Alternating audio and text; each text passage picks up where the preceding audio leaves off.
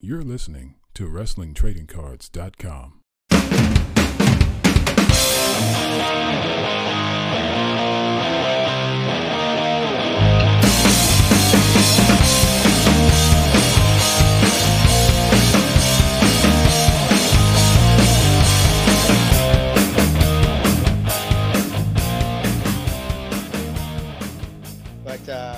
All right, card collectors, here we are again, another episode of what I like to call WTCtv. I don't know why, probably from my old RVD days when we did RVD TV. And I bring him back, Mr. Adam Gellman again. How are you, sir?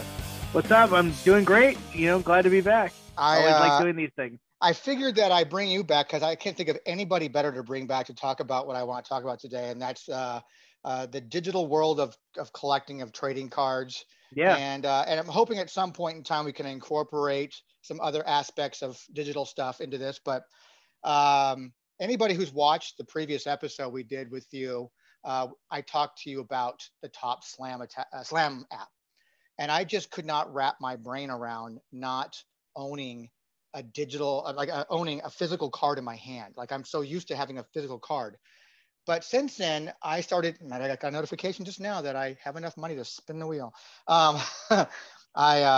Since then, I have become addicted to this app. Mm-hmm. And I've spent a grand total of like $5 to buy a special card. But other than that, it's just everything just keeps giving me coins, and I keep getting more cards. And I'm so addicted to it. And I even got my wife involved, who knows nothing about wrestling. And she's like, oh, well, I'm just going to help you out. I'll go get some cards and I can trade for stuff that you want. And then you can get me stuff. Now she's hooked on Becky Lynch. Like, that's her girl. She has to have Becky Lynch stuff. Oh, I know. Too. And so she's out there trading like, well, I'm not going to give you this card because I need it for a trade to get my Becky Lynch kiss card that I want. Oh God. So I probably have a number of them. She can probably have one. She's so just involved in it now too. So like every single day I'm getting like, you have a trade request. I go, oh, of course it's from her. I can see it's from her. That's great. You know, but I'm addicted to it. And I wanted to just share with you about my experience with it. And then you're still using it though too, right? Yeah. But you're not using it like in an everyday, like you're on it. Like how much time per week do you think you spend on Top Slam? Very, very little time. I think the reason, like it used to be the way that the app was structured, like it behooved you to be on the app constantly and trading and doing all of these things. I think that they've shifted away from the things that made the original sort of users of the apps engage with it constantly. And right now, with the introduction of the secondary currency and all the other stuff about it, 3 or 4 years ago, no, it couldn't have been that long, maybe 2 years ago, when they started doing that, it just became easy to get exactly what you wanted. So you just literally have to hop on whenever they release something and spend your money, and that's pretty much it. Like, so I don't really. How is it, like, for instance, someone like me, I'm still learning. I've only been using it for maybe a couple months now, tops. Mm-hmm. No pun intended. Yeah. And I can never get these iconic or legendary type level of cards because they sell out so quickly. How is it people get them so fast? Well, most of them don't sell out fast. Like there's a very small percentage of limited cards that are released in the app. It used to be, and this is what I think one of the other things that drives me absolutely insane, is that it used to be that every card was limited.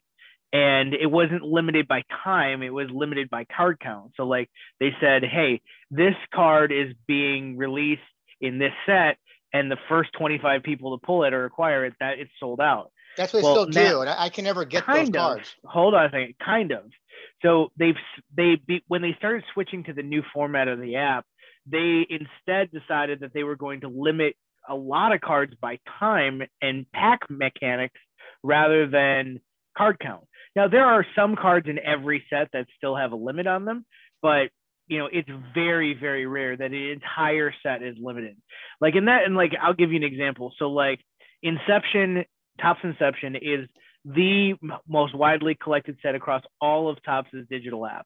I don't know why that's the case, but for whatever reason, it is their blockbuster set that they release in every product. I liked it. Or in every app, yeah. and it's my favorite too. And I remember I was actually part of the crowd that really got into it the first time around when they released it on Topps Huddle in like 2014 or whatever. But I will say, like, I remember the first edition of the physical cards came out in football in 2011, and I remember how revolutionary that set was. So to bring it into the digital space where it's kind of lived on in all of these different brands that Topps has lost the physical license for, it's become like this really important set. Well, 2 years ago when they released it in wrestling, everything was limited. I mean, really limited, like 20 copies for like the most important cards. There were one-of-ones. There was a whole bunch of stuff. Wow, one-of-ones. Yeah, it was ridiculous. And in baseball and football, there was actually even more limited content. But for whatever reason, they really shied away in these sort of third-tier apps from releasing truly exciting limited content. Now, this year in Inception, instead of limit things by card count, they limited by time, and it's just not the same. It's not the same chase. And I remember, when they first announced that they were doing Top Slam, like the first months of the app, they really didn't do anything limited at all, and they're just trying to get people indoctrinated, kind of like you are, right? They want to get people hooked. But over time, they started going into like the same patterns that they did for every one of the other Topps apps. Now, I explained on the other conversation that we had that Topps had a huge problem with Star Wars. Huge problem with Star Wars. It went from the golden goose to basically tearing apart their entire fabric of their digital app sort of landscape. And they've really, and the reason that Star Wars fell apart was because they released way too much pay-for-play content. Now, what happened was the entire community just became entirely too toxic. And instead of saying, we'll be more balanced in the way that we release everything, they literally just swung it all the way back to being the way that. About that. I do remember that. So they've kind of done that. They've kind of brought it back to a balance in a lot of the main apps that they run, like Bunt and Disney and a few other things. But with WWE, there was just nothing. And you saw this release of Inception that happened probably a month ago at this point for the year. It just wasn't like the cards looked tremendous, but they weren't the same because the chase wasn't there anymore. They were limited. So you say, how do I get these cards? Well, there is one answer and you're not going to like it. And it's pay money, a lot of money. From me and my limited knowledge of it is the way you get better odds of getting your stuff is by using the diamonds as opposed to the coins. So it's even more than that. It's not about odds. No, it's not about odds. It's about access. So you can't actually access those tiers of cards unless you spend money. So like the most recent release was Bowman's Best, I think. Yeah, Series 2, yeah. Yeah. So you can't even get the best cards unless you spend the secondary currency. You can't get the secondary currency unless you spend money. So, I mean, there are limited quests sometimes that they give you like a very small amount of these diamonds that you need to buy the packs. But unless you're going to spend $100, like you're not pulling anything of worth. And unless you get really lucky. Now, I've done that before where you literally spend $1 and you buy one pack and you get the best card you can pull. Yeah. And then you can trade it for just for new users like who manage to stumble upon these really valuable legendary cards. I always tell them it's better to trade down for a lot of cards you can use to get other stuff rather than keeping this one mega piece that everybody wants. Yeah. So for me, I've gone from I have to have everything of Stone Cold Steve Austin and the guys that Ultimate Warrior, like the guys that I loved as a kid, to now it's become such a grind that I literally just said if it doesn't have Becky Lynch on it, I don't buy it. and like I started collecting some of the Rhea Ripley stuff because I really love her too, but it was Becky Lynch and I was just like it just got to be such a grind, so I'm not really on the app as much anymore, unfortunately. Yeah, I'm just noticing that like that new one you're talking about, like the newest one that came out that I started getting into again was the Bowman's Best Series 2. And I think they had a level that was only numbered to 25. Like there's only 25 of like some kind of a gold version of it. Yeah, so they release sets on a pretty regular basis now too, which I think has taken a lot of the fun out of it as well. It used to be sets were dropping at crazy times. Like you never knew when the next stuff was going to drop. Now it's like Wednesdays and Saturday or Sunday, you around 1 o'clock, you know that a new set is going to drop, or a series 2 of an existing set.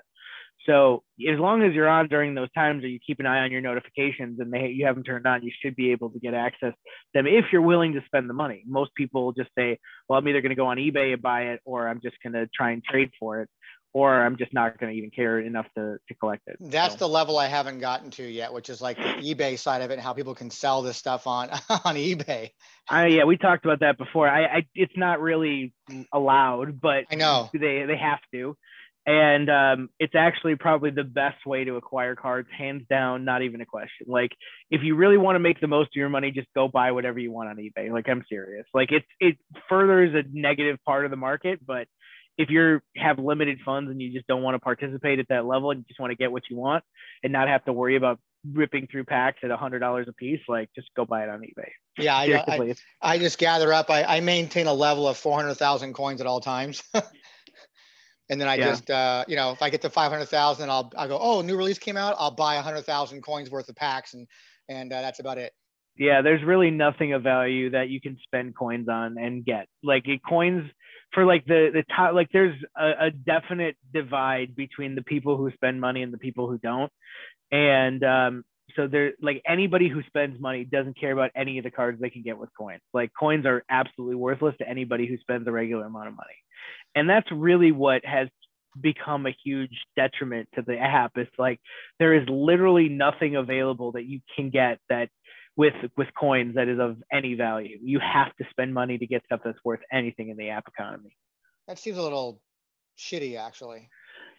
Like, yeah, I think wouldn't it be better to have an equal playing field as a collector, so you have to go out there and say, you know what, we all have the same odds. We can all hold on. There's two schools of thought on that.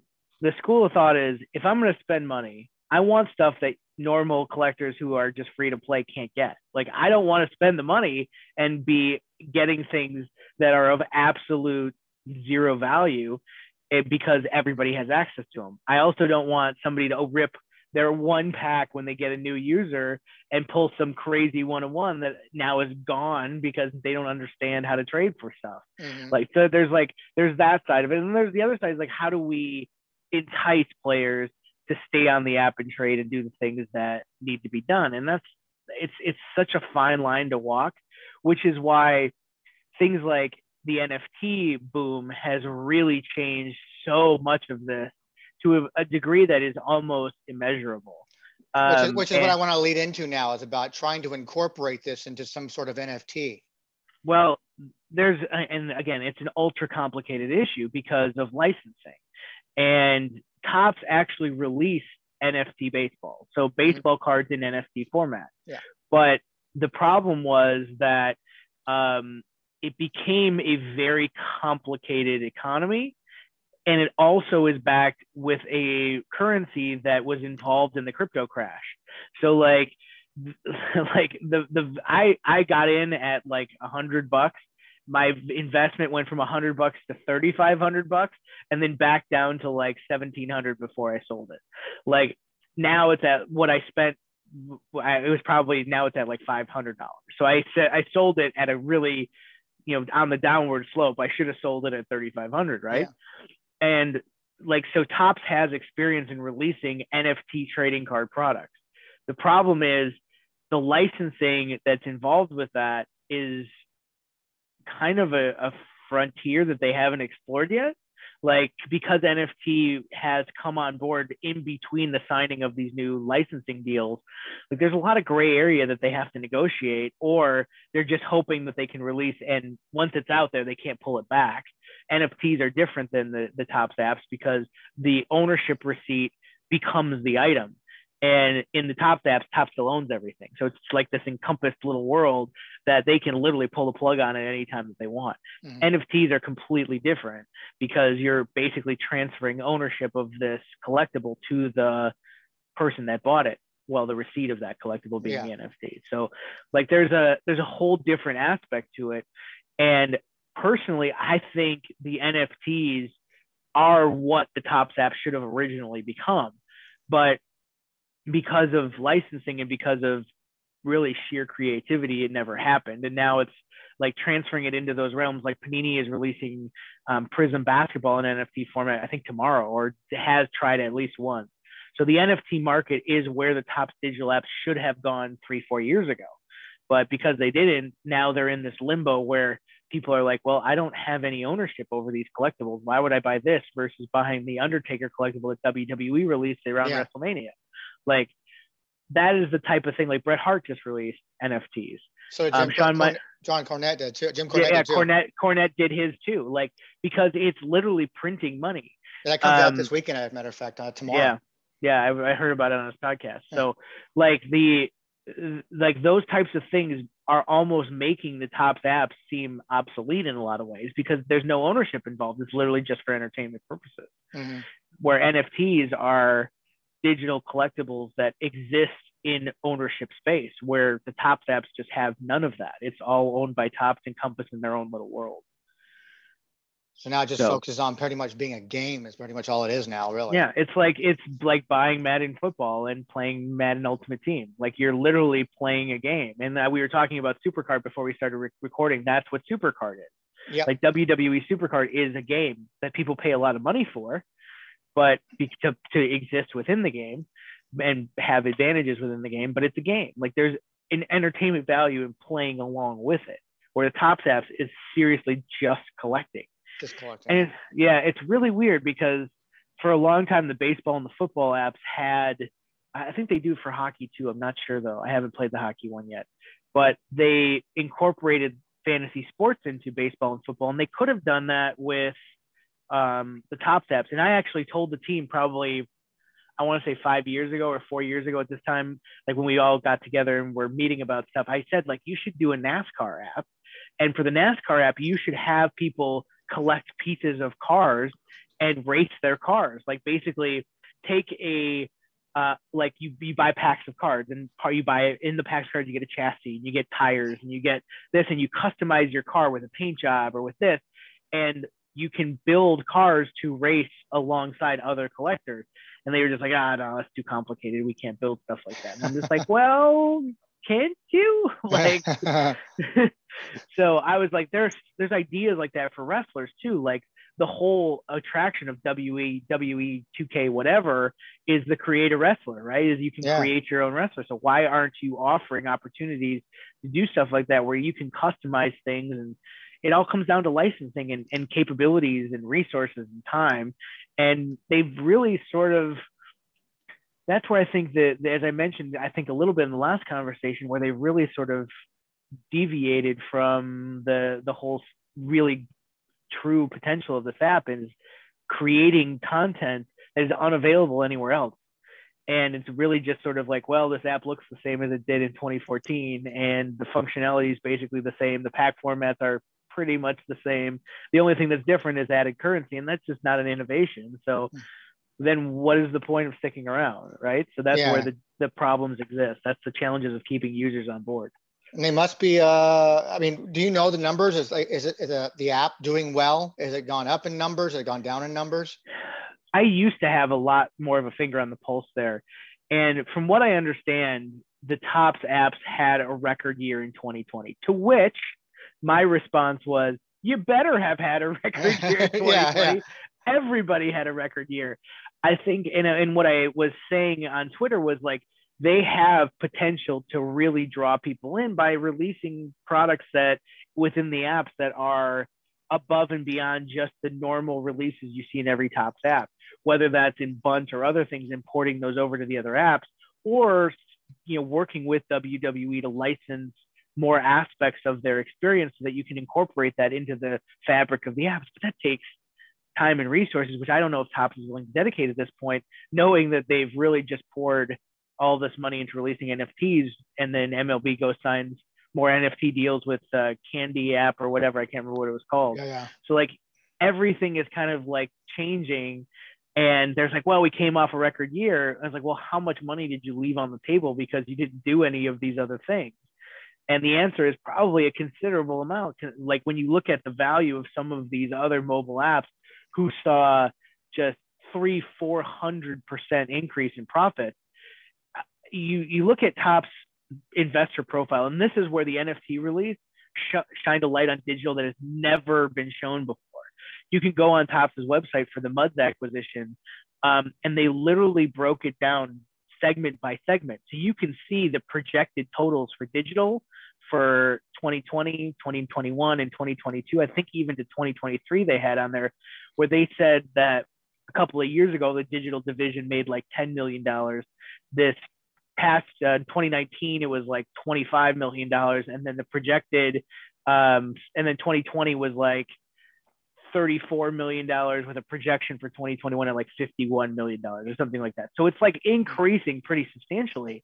But how much of that was driven by the projected growth this year was driven probably by their NFT baseball release, among other things that they did with NFTs. And because Topps really did a lot with like Godzilla, I think was one of them. They did a few different things. So they've invested in the NFT market already. It just hasn't come to WWE yet.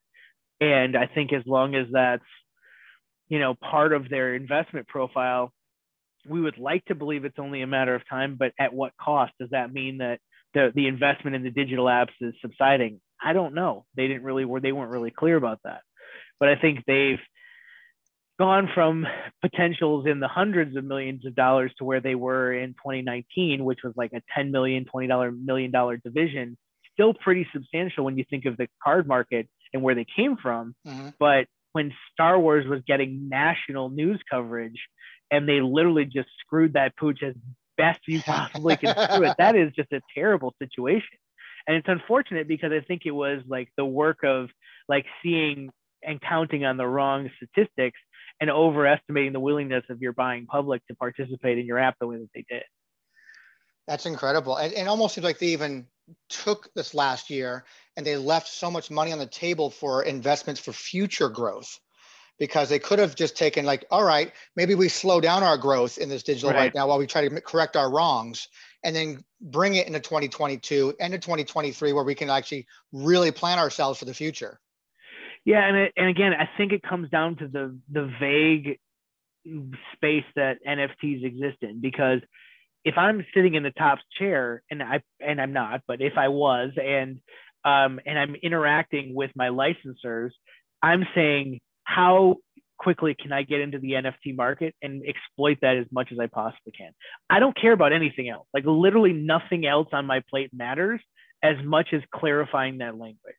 So any other expose I have into growth within my apps is put on the back burner until I can find out. It stays in the back burner anyways, because it's already been proven to work. To an extent. Yeah. I mean, there can be fixes. You're still dedicating artists to the app on a regular basis because they have to build the content. You're looking at the producers that actually run the applications and deliver the content, set up timers to release everything, and, you know, reporting and forecasting on the growth and the production within the apps. Like all of that resource should immediately, and like, because Topps is in a boom period unlike anything that they have ever seen in the history of their company, even bigger than the 90s. So there is no pressure right now. There shouldn't be any pressure. That doesn't mean there isn't, but there shouldn't be any pressure on the digital division to do anything other than develop NFTs. Like that, and I know that that's a tough thing for me to or an easy thing for me to say, because there's expectations across every business to deliver, to meet the expectations set from previous years. But if I'm Topps, like, and you've gone from, I think their growth, they had in this presentation, this investor presentation, the growth of their business over the last 2 years. Like you see that they've gone from a $150 million business to a $350 million business, or whatever it was. I can't remember the exact numbers, but I remember looking at it. Like there should be zero pressure on digital to deliver anything but NFTs. There's nothing out there that is as valuable right now as NFTs in the digital world. So why dedicate it to anything else? It's very true. Very true. Like I'd be more financially involved and interested if there was an NFT aspect to it, because, you know, I did buy into the Undertaker stuff because I thought it was such a cool thing as a collector. So, you know, now getting into the top slams like that, you know, my mind's thinking like, how can we convert this into something that I could actually spend money on besides buying coins and diamonds, you know, where I can actually physically, tangibly own a receipt of something, you know, would be kind of nice. here's an aspect of the apps that very few people ever considered. Have you seen an advertisement anywhere on the app? No, zero. Zero, right? Zero. There's no advertisement. Have you seen any other money-making apparatus other than the diamond purchases? None. There's zero. It doesn't exist. Other than the diamond purchases, I guess you can kind of in a vague way, use where I can watch things, to earn more coins. So there's an ad aspect there. I'm saying from a user perspective, like there is no way to garner money for me if it's not engaging with the app on a constant basis, right? Yeah, I have to search for that. Right. So I have to go watch videos. I have to participate in the app to generate money for Topps. There is no other advertisements available where they can make money on me if I'm just there, right? Correct. I have to engage. So every part of their app is designed to get you to engage. That's why they send you all the notifications. That's why they do the releases the way that they do them. Like, it's to get you back into the app because they know they won't make any money off of you unless you're engaging. And so that piece of it disappears with NFTs, right?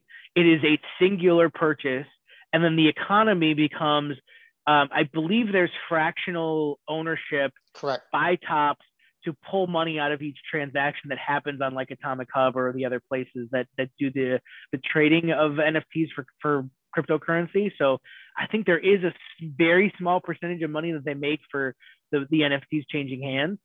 I'm not entirely sure, but that's just my own lack of familiarity.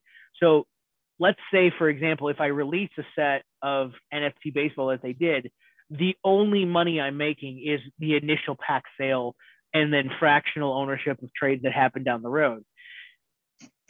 I think that completely turns the entire app infrastructure on its head because there's no longer any real customer buying power unless you're constantly releasing more stuff. Mm-hmm. That's true. Very true. But it doesn't matter because the NFTs are inherently 10 times to 15 times as valuable as anything Topps could release on any of these apps. Well, on the other side then is to make things tangible to a customer. How can they take an app like that and make some sort of version of that app where I can incorporate my on-demand stuff? Well, they've dabbled in that in the past. But again, it all comes down, I think, and again, I'm speculating here because I don't have the licensing agreements in front of me, but they've dabbled in it in the past, and I'll get to that in a second. I don't think that there is a way or a desire to incorporate physical elements anymore into the apps. And the reason is because the teams of the physical and the digital are completely separate at Topps. I remember we talked about that, and they a lot of times don't even talk to each other. Right. So that's the first thing. Oh yeah, I remember we talked about that. The second thing is I don't know what the licensing allows them to do in transferring between physical and digital. There may not be any restrictions. It may just all be interdepartmental, but they dabbled in that in the past where they've released a physical trading card product that feeds into the app directly. And it just didn't they thought, I think that there was like a kind of a shared understanding that physical collectors would become interested in the digital and the digital collectors would become increasingly interested in the physical. And what ended up happening was none of that. It just kind of bombed. And it just created a headache of programming cards that could be redeemed and delivered into the app via redemption code or whatever.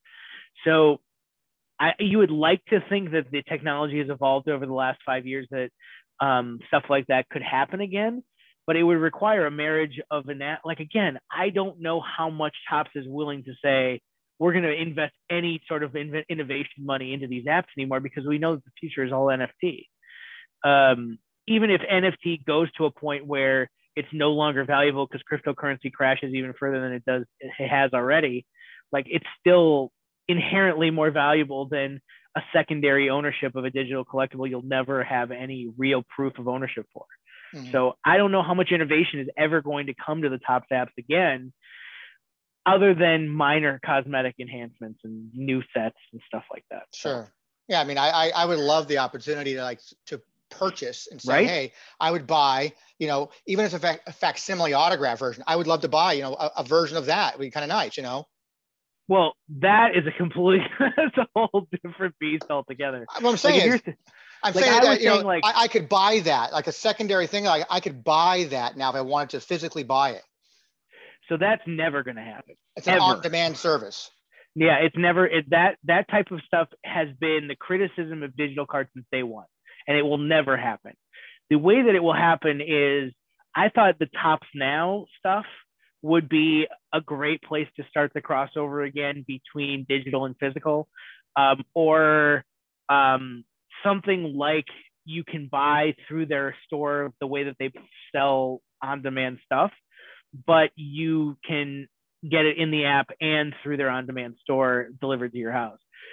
Creating cards like you saw like you just showed with the Inception cards, like I said, this is a place to gain inspiration for physical products.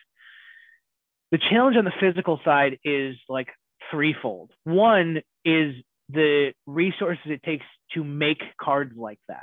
Correct. In baseball, where Inception still runs every single year, you are getting direct relic content from the leagues to Topps, or there is such a huge contingent of collectors that go out there and buy game used material that you have a treasure trove any day of the week that you can access through your collector market, where you have photo matched, insanely authentic, league sponsored sometimes or whatever content to put in cards like that. So that's the first thing. WWE doesn't have any of that. And that's why I love, like, if you look at Fully Loaded, which was a set released in early 22, or I think it's a beautiful set. Yeah, it's the first time we've ever had really unique relics. Well, that stuff doesn't exist unless it comes from WWE.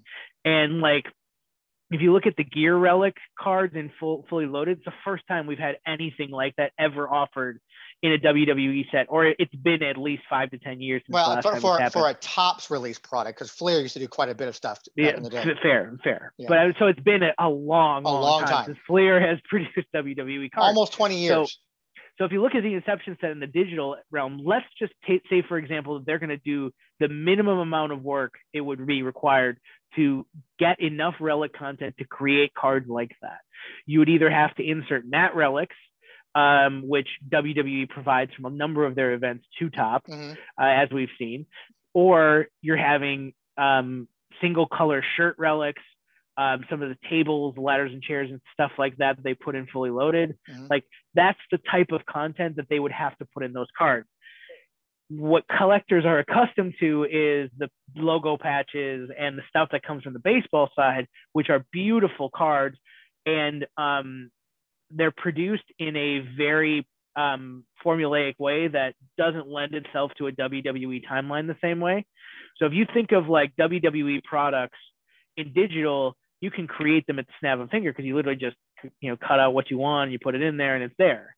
Well, for regular cards, it's a 9 to 12 month production timeline on every card. So if I want to get a relic and cut it up, you have to obtain the relic. You have to get that relic approved by the WWE. So you can't just throw a relic in a card without talking to WWE first. Everything goes through WWE. It's where good ideas will go to die.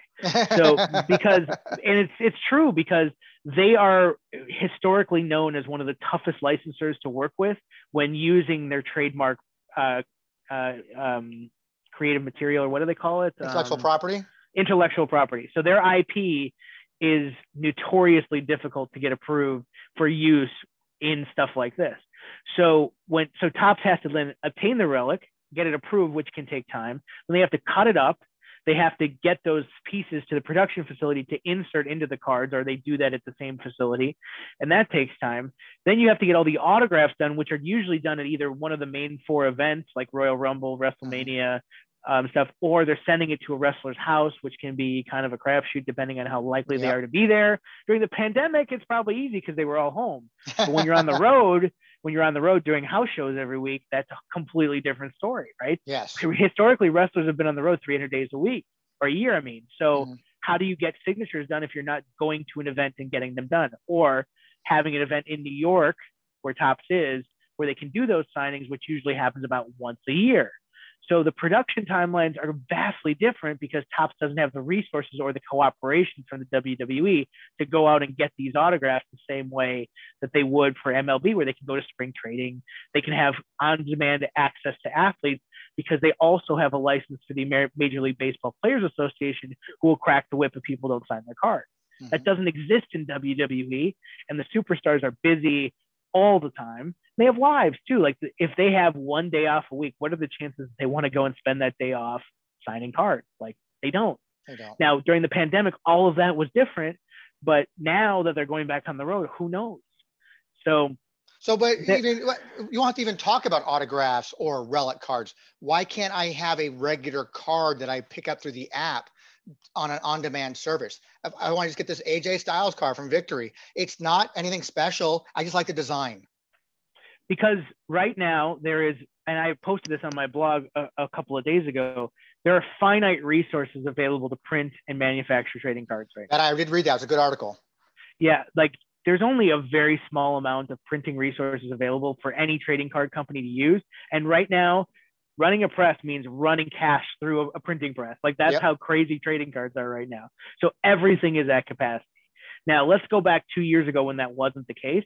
Then it becomes about coordination and cooperation between the two departments, which historically doesn't seem to have happened very well.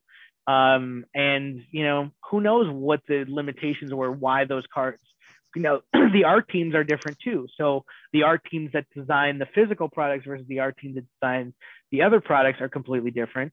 Topps has to get all of their physical designs approved by WWE likely. So to add on all of the other ones that go with the digital stuff too, just adds, you know, gums up the works, right? Yeah. But if this is already an approved, artwork design, it's just not approved. It's not. Oh. I don't know. We don't know if like an approval. I cannot imagine even through the digital stuff that they're just kind of going out the back door from WA has no idea about this. I would be surprised. But I don't know. We don't know. Like those are the questions that I think we don't have access to the answers. Yeah. Like that it could be like that. It may not be. And that's why I think trading card production is probably, from the hobby aspect, one of the more complicated things that collectors just have zero familiarity with and really don't make an effort to understand either. Like there's business to this too. So like, let's say, and again, this is the real sort of driving factor is 2 years ago when there wasn't a trading card boom, if I had offered that AJ Styles physical trading card to be purchased through the app and somebody says, and there are 15 people, let's say, yes, I want that card. Let's say that there are 15 people, but let's say it's 15 people. Trading cards have to be mass produced for them to be profitable. Correct. So why am I mass producing cards at a 15 level and literally throwing money out the window just to make some guy in an app happy who would have bought that card regardless? Like they don't really gain additional sort of revenue because the cost of printing those cards will outweigh the cost of just not doing, of the opportunity cost of just not doing it. Well, there are other logistics to that as well. It's like that. I mean, I knew when I was really in bed with Comic Images days, like so all the aspects of having to work with a company like WWE, working with an editor from both sides of the plates like that. Exactly. You know, all these different things. Takes time. But it takes time, absolutely takes time. And the majority of a person's investment is actually on the base set as opposed to all the other, you know, autograph cards like that. Those are the easier parts. It was the base that became the well, maybe back then.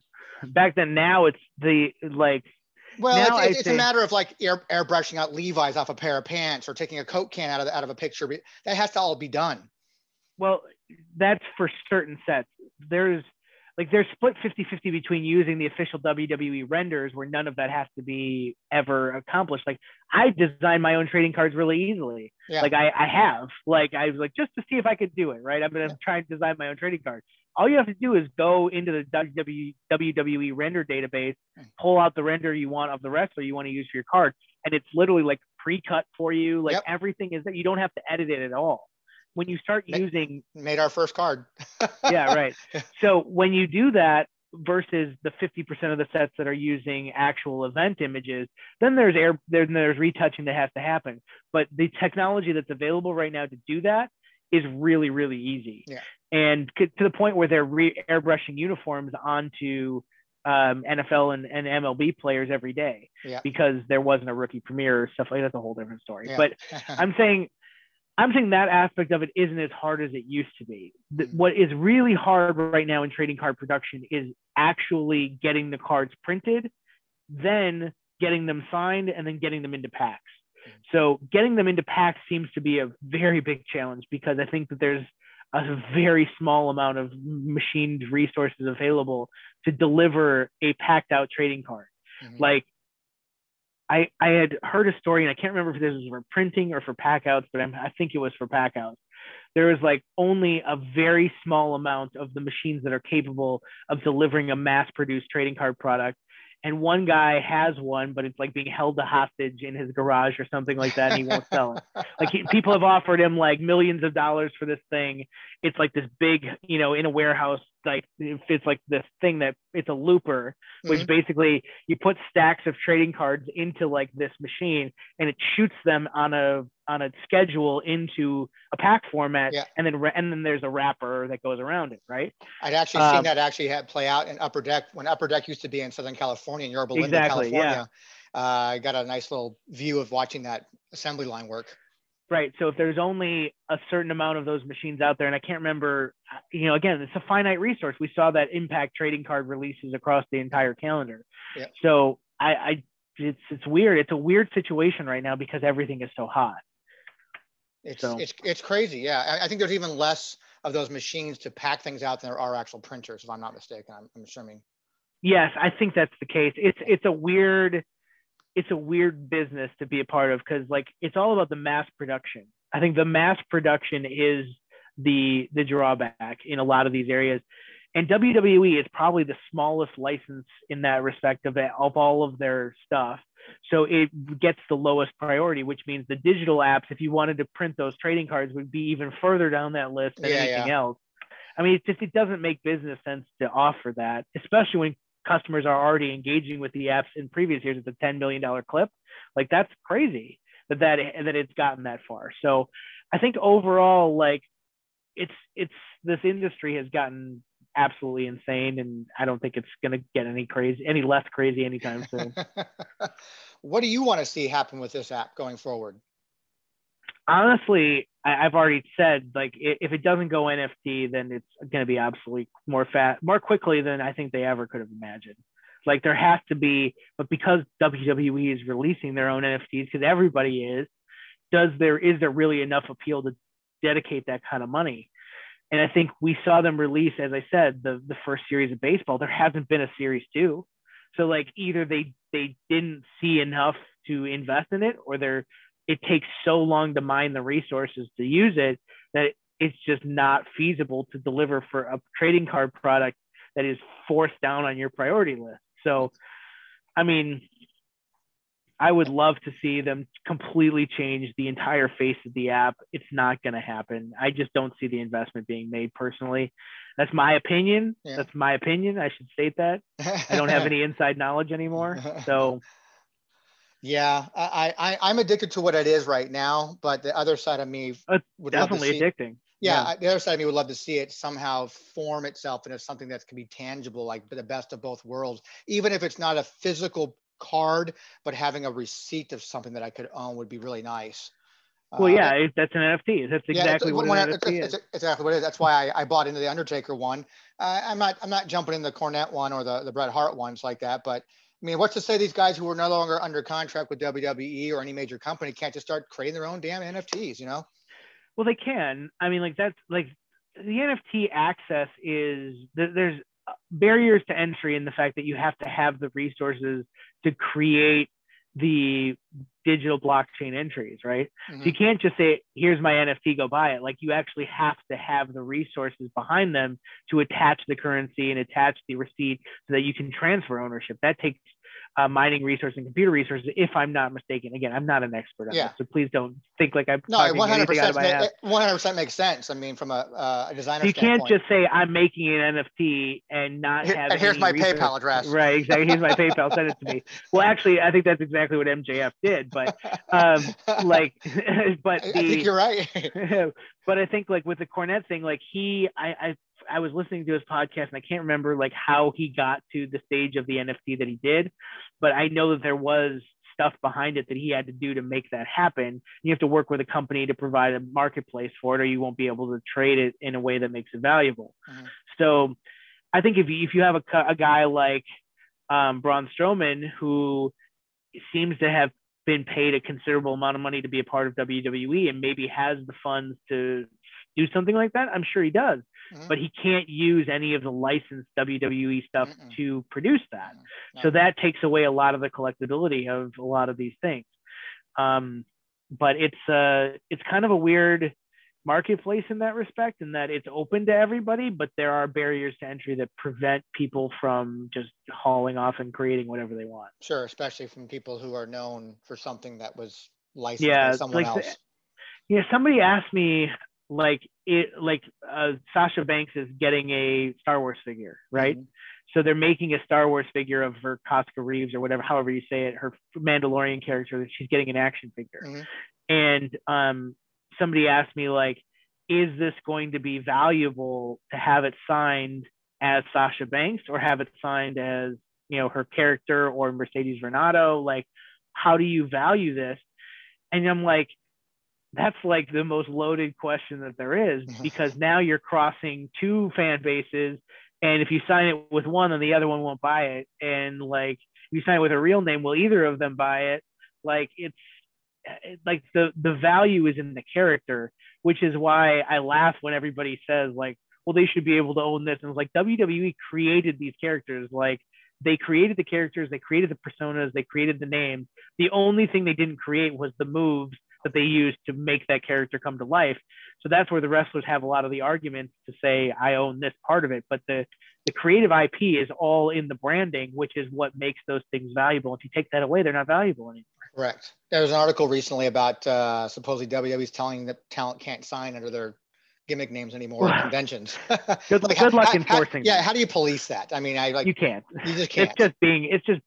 It's just putting that out there. So if there ever is a major situation where they would have to call that into question, it's there that they have documentation saying we've told them they can't do this. So like, if somebody goes and just does this massive signing and for some reason there's legality in question coming out of that, they want to have that documentation to CYA. But other than that, they're not going to be able to enforce it. And they all know that. Like, it's just literally, it's not part of it. But when you look at the community, the only value in any of these things, whether it's a digital collectible or a physical collectible, is in the branding of the character that they play. So if you take that away, it's not valuable anymore. Like, no one wants to to buy a Terry Bollea anything. Like, they want to buy Hulk Hogan, right? Like that's the whole thing. Like, it's the character is the value.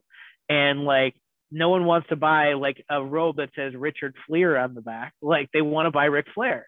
So it's like, and that's where I think that this is such a unique marketplace, in the fact that WWE has created a world where these characters exist as real life people, and people tie their value of their collectibles to those characters, not the people that play them.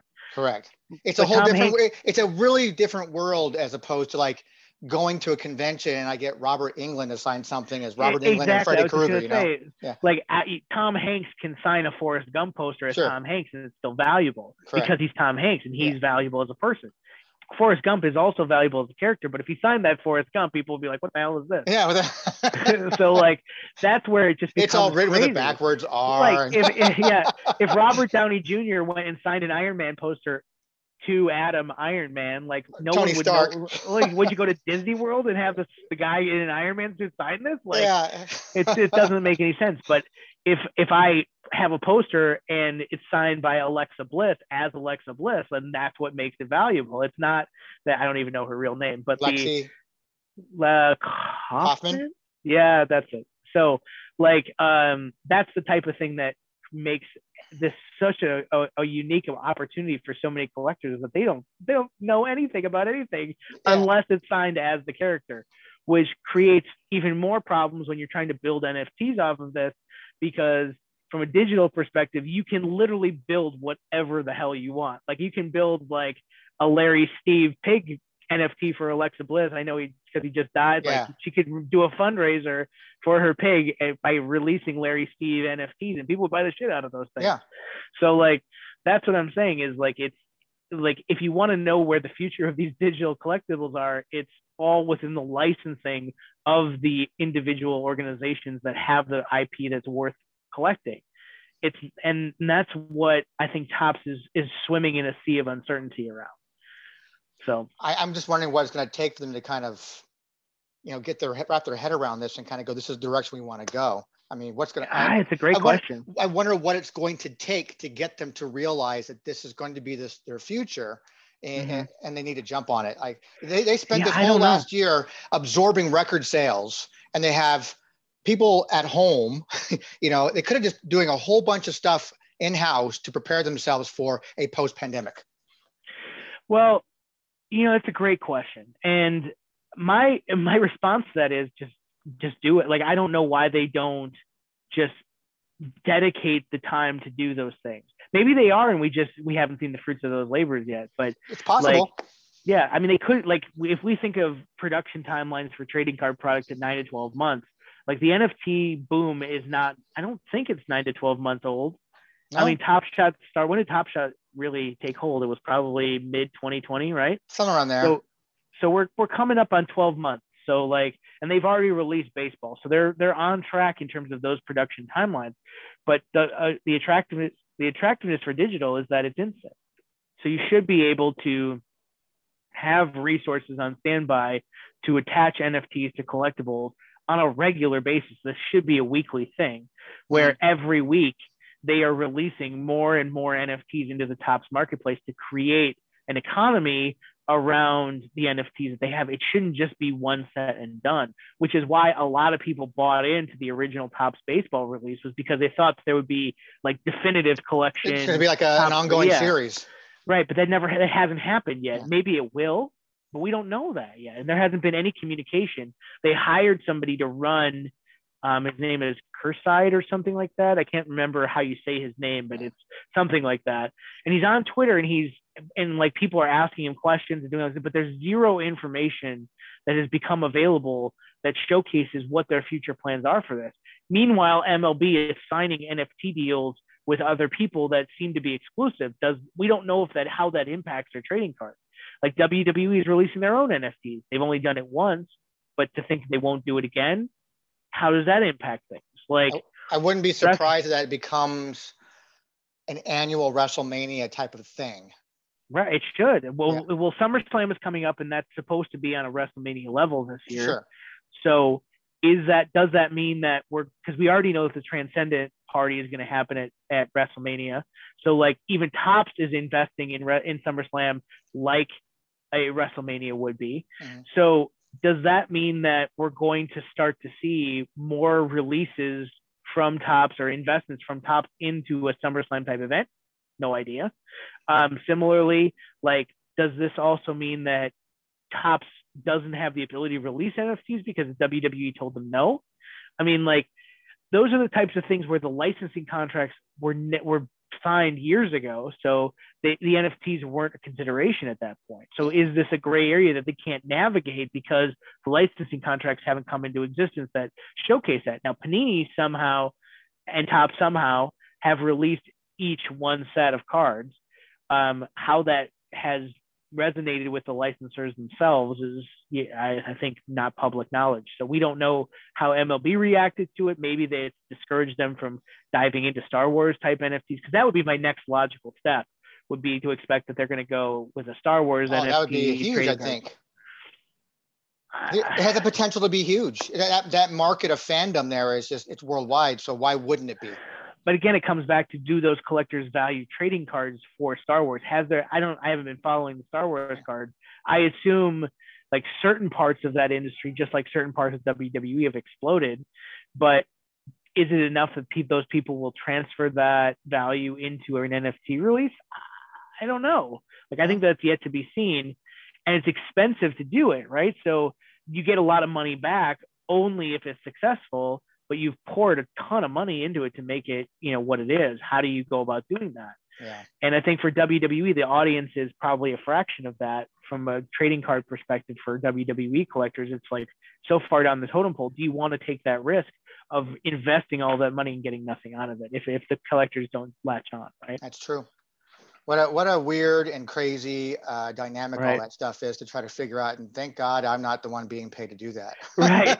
Well, I'm one of the moderators on a Facebook, one of the larger Facebook WWE groups, and like the constant discussion is around those things. Like, why aren't they doing this? Why don't they do this? Why don't they do this? And I'm just like, why would you? Like, those are huge financial risks for a trading card niche product that you release maybe 3 or 4 times a year.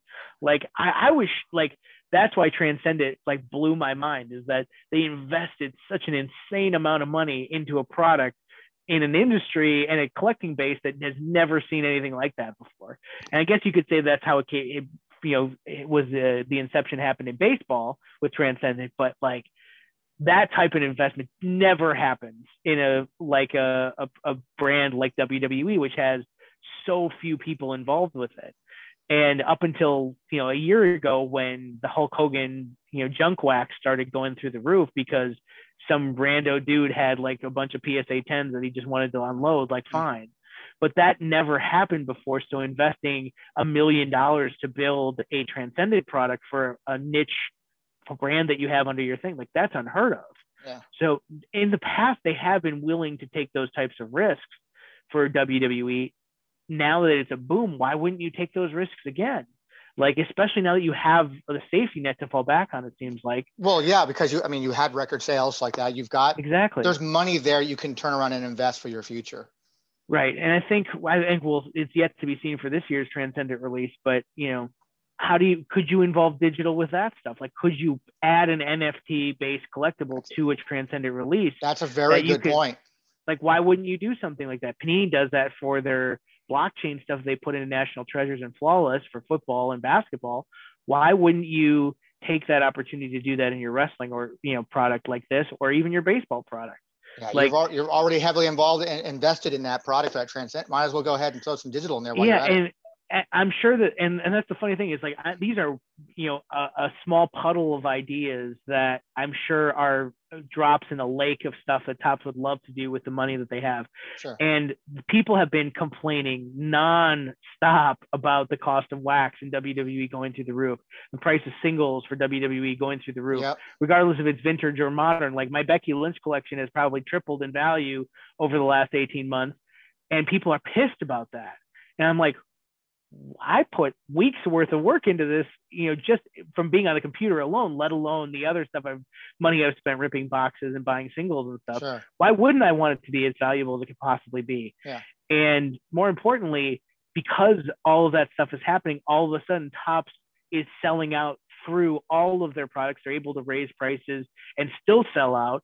The secondary market is delivering value that they can invest more in. Like, it used to be like they didn't want to be upside down on cards, right? I don't know if you've ever sort of understood the business of how they do this, but if I pay Joe Montana $100 for his autograph per card, but it's only worth $75, I'm upside down $25 on that investment. Yep. Now, for people like Tom Brady, I have to do that because Tom Brady, right? For Patrick Mahomes, I have to do that because Patrick Mahomes, Mike Trout, like all of those people, you have to put them in the product, even if you're upside down. Well, for wrestling, when every autograph that you spend more than like $5 to $10 on, you're going to be upside down on, give or take a few wrestlers, like that's a tough sell for a lot of different people in the Topps organization. But now, because all of that stuff is now worth 10 to 15 times what it was, like a Hulk Hogan autograph, you're probably paying him, X number of dollars, and you used to get back probably X. You get back your investment. Now you put a Hulk Hogan autograph in a card, you pay him X, you should get X plus N. So does that mean you invest more in your products, knowing that you can be upside down less on a lot of these, trading card deals? And I'm hoping the answer is yes. The first real product we saw that on was Fully Loaded. And you saw the investment that they made in that product. It was incredible, the amount of investment they put into that product. The second product we will see that in is the new edition of Chrome. So I think once we get Chrome and then Undisputed for this year, I know this is not part of our original discussion, but it kind of all feeds into the same sort of concept, is if I put X number of dollars into Chrome and I get out X number of dollars, that's kind of a loss. Like, I want to make money on this product, more so if I invest more money. If I invest more money, I want to make more money. Now that's going to happen. Undisputed specifically, we saw some of the crazy stuff that they are putting back into Undisputed, having been gone for years, like the fists and all the other stuff.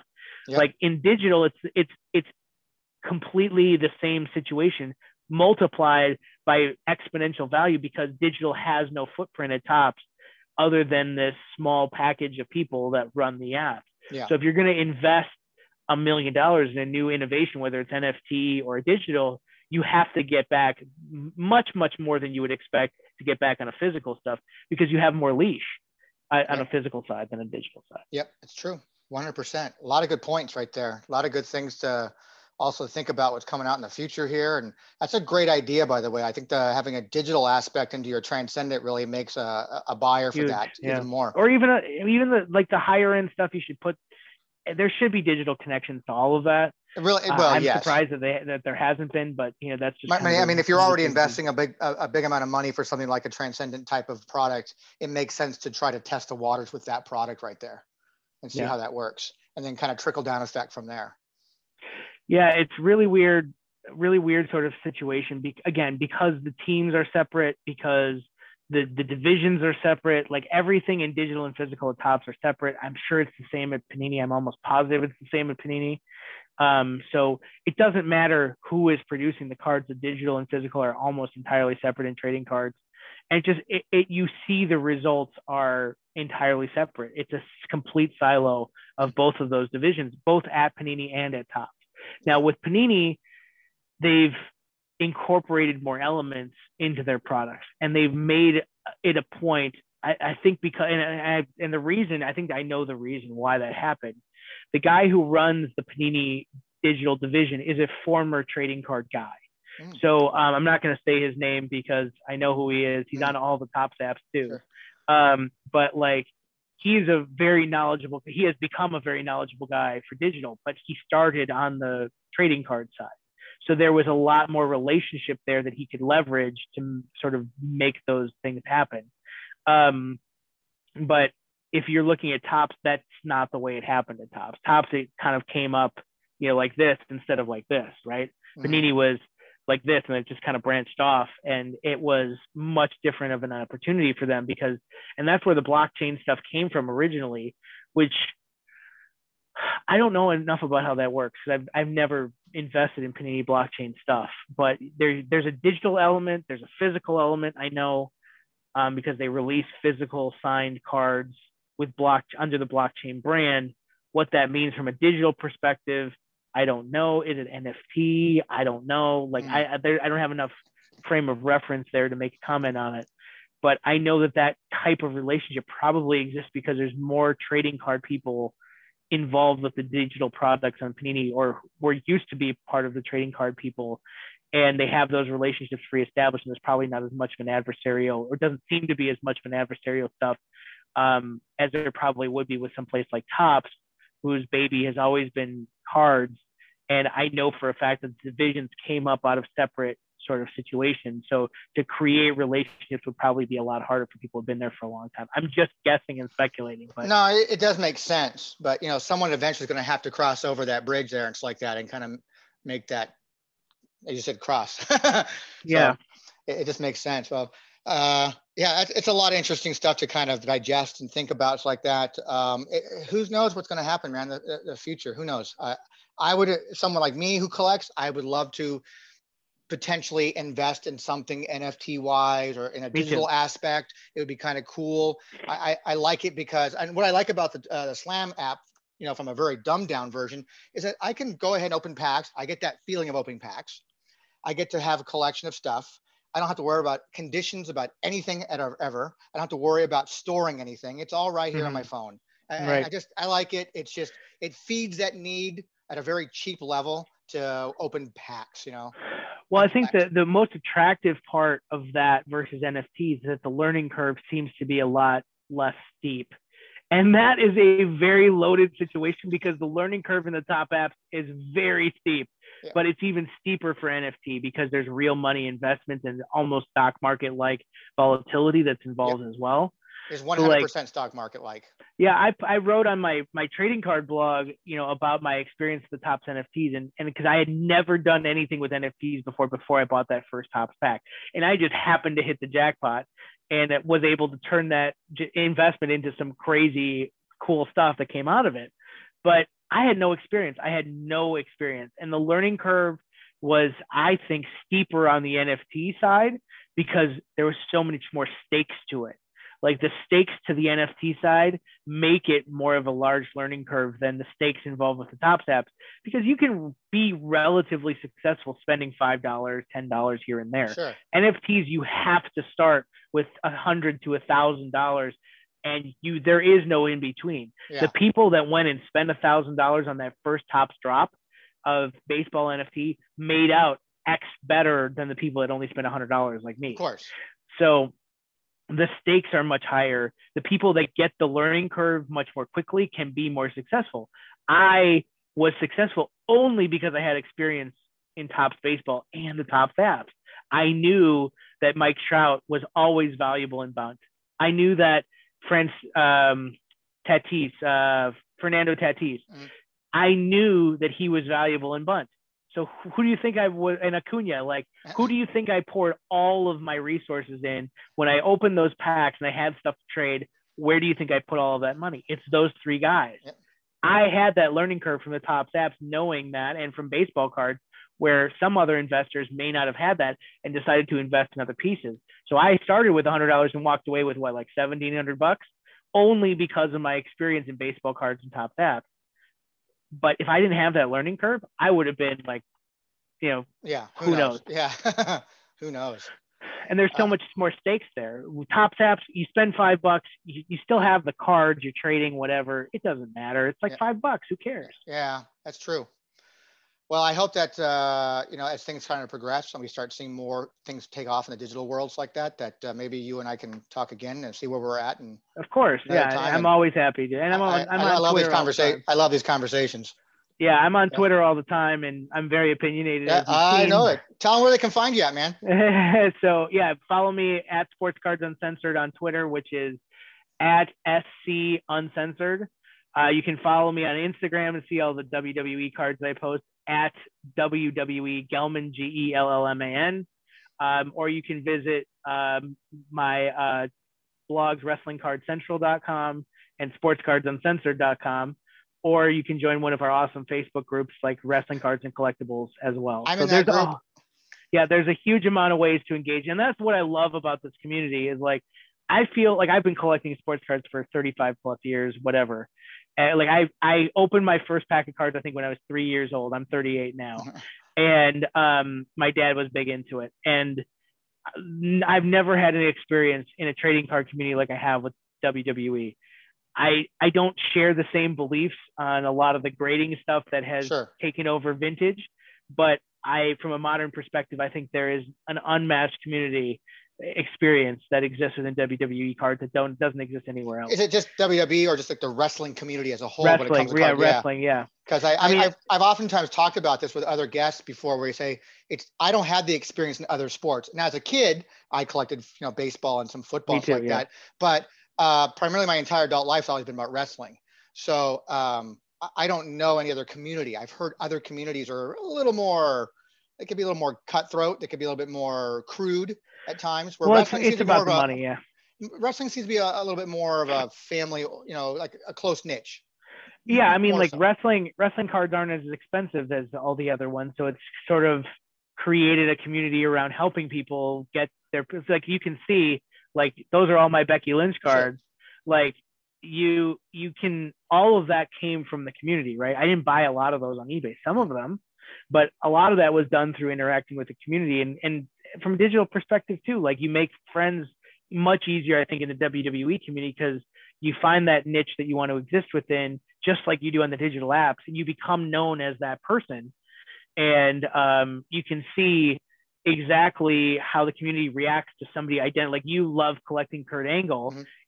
If you go on the wrestling community forums on Facebook and other places, and you say, I'm the Kurt Angle guy, I want to buy all these Kurt Angles, there are going to be people that rush to help you. Whereas in football, if you're like, I'm a Tom Brady guy, well, I'm not giving you $1,000 worth of Tom Brady cards for free, but I'll give you a $10 Kurt Angle autograph, right? It's like, it's a much different type of experience. And as a result, the collectors that exist within those communities are driven by the community standards and existing and being that sort of contributing member, rather than just sort of, I want to collect this and hoard as much because I'll worth so much money, right? Yeah. Like Tom Brady autographs have always been expensive, like always. Now they're just exponentially more expensive. Yeah. So for something like this, like even now I can go buy a Becky Lynch autograph for $30. Yeah. So, I'm not going to be able to get a lot of the stuff that I've been able to acquire. Like I'm not, but that aspect alone brings people closer together. It's cheap thrills. There's like a lot more ways to participate in ways that don't require a ton of money. That doesn't mean those things don't exist, as we've seen, like Hulk Hogan selling for $22,000 or whatever it was. Yeah. But you can exist within the wrestling community for a very inexpensive cost, as long as you're willing to, adjust your collecting habits to do that. And I think it doesn't exist anywhere else. That's true. That's very true. I think you're right. All right. Interesting stuff, man. Really interesting stuff.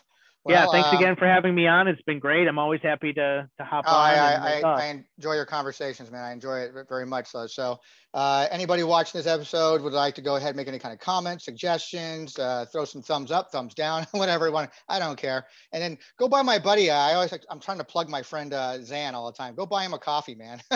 He needs to be caffeinated. He's online all the time.